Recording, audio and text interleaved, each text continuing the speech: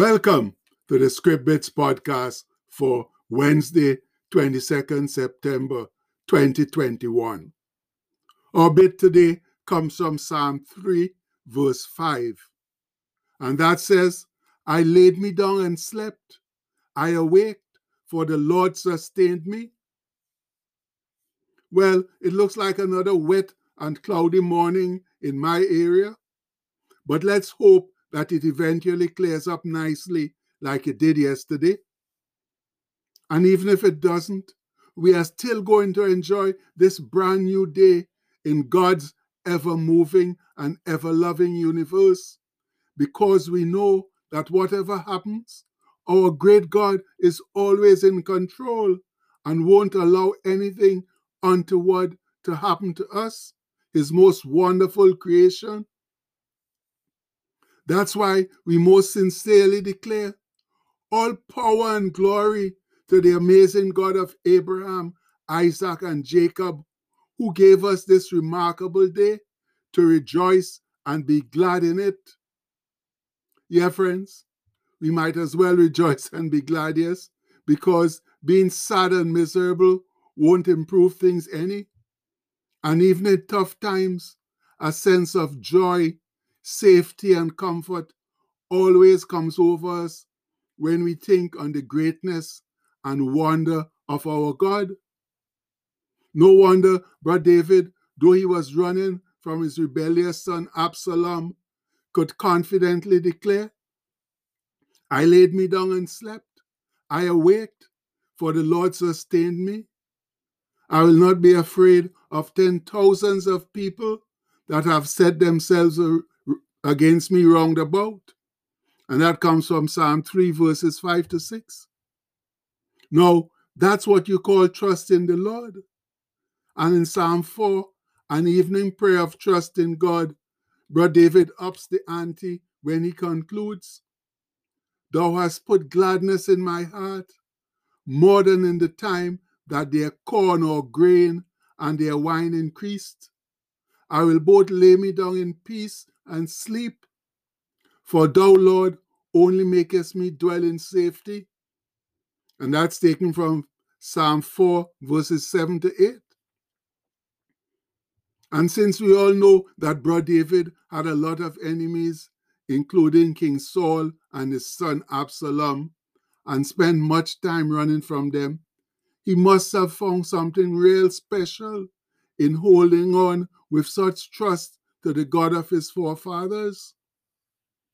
So why can't we, who don't go through half the problems that he went through, find and exhibit that same trust and surrender in the same good, mighty, and trustworthy God? Maybe it's because we fall into this category. For there is no faithfulness nor uprightness in their mouth. Their inward part is very wickedness, that's destruction. Their throat is an open sepulchre or tomb. They flatter with their tongues. And that comes from Psalm 5, verse 9. Those words also recall a similar remark that Jesus made to the church leaders of his day. He said unto them, Woe unto you, scribes and Pharisees, hypocrites! For ye are like unto whited sepulchres, that's whitewashed tombs, which indeed appear beautiful outward, but are within full of dead men's bones. Even so, ye outwardly appear righteous unto men, but within ye are full of hypocrisy and iniquity, that's lawlessness. And those words come from Matthew 23, verses 27 to 28.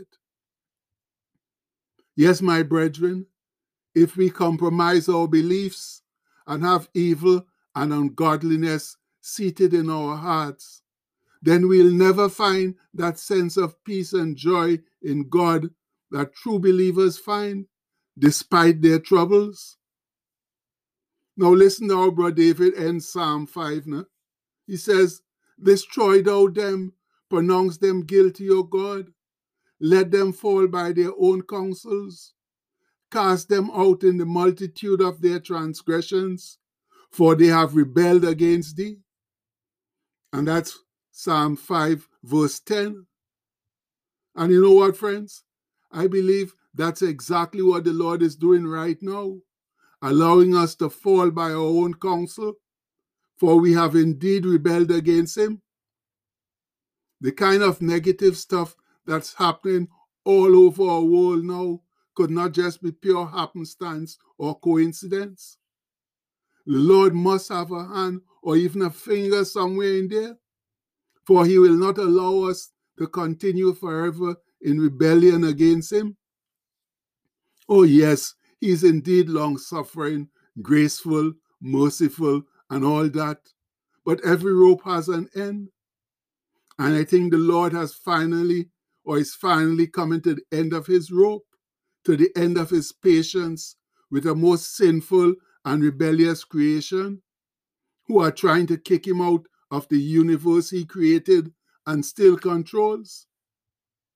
They're behaving just like the foolish archangel Lucifer, that's Satan, who tried to do what he couldn't do. That's kick God out of heaven. But unfortunately, they found themselves kicked out of heaven instead, down to the raging fires of hell. And all those who unwisely take up Satan's fight will end up the same way, eternally separated from his maker to endure hellfire and damnation. However, as Brother David pleads, but let all those that put their trust in thee rejoice. Let them ever shout for joy, because thou defendest them. Let them also that love thy name be joyful in thee. For thou, Lord, will bless the righteous for thou, Lord, will bless the righteous. With favor will thou compass or surround him as with a shield. And that's taken from Psalm 5, 11 to 12. And that's the gospel truth, my fellow saints. The Lord will not allow his chosen ones, those who put their sincere trust in him, to suffer unnecessarily. Anything he brings us to or allows us to go through always has a good purpose in his plan for our lives. Life can't be always a bed of roses. Sometimes we must feel the thorns, for it's in those thorny times that we grow and mature in our faith. Some believe that once they become Christians, life will always be sweet, wonderful, and uncomplicated. But that's the furthest thing from the truth, my people. For working and living for Christ is no easy task in this evil and ungodly world. And Jesus himself promised that we will have problems along the way. As he said, in this world ye shall have tribulation, but be of good cheer. I have overcome the world. And we all know that comes from John 16:33. And as Job so wisely said to his wife, while undergoing the torment of boils, the loss of his family and earthly wealth, what shall we receive or accept good at the hand of God? And shall we not receive evil? That's accept calamity. And that's taken from Job 2:10. Army people, we all like the easy life, but the easy life is only a figment of our imagination. For since the first man sinned, calamity has been a part of earthly life and will continue to be such until Jesus comes back to rule in the new earth and the new heaven. So let's stop believing all the foolishness, the lies, the deceit, and disinformation that's currently floating around our world, and instead put our sincere trust in the word of God that will have us smiling and joyful at the end, though we endure hardship and adversity during the journey. And for those of us who have wisely decided to sincerely live for Christ, let's go home now declaring, right, let's spell declaring right there. Let's go home declaring our Wednesday wail, letting all and sundry know of our wonderful position in Christ Jesus. All together now. Wednesday, Wednesday, Wednesday. I'm so glad to be alive on this Wednesday. Wednesday. Thank God the breath of life is still flowing through me on this Wednesday. I am halfway home. My hands are fixed securely on the plow, and I'm not turning back.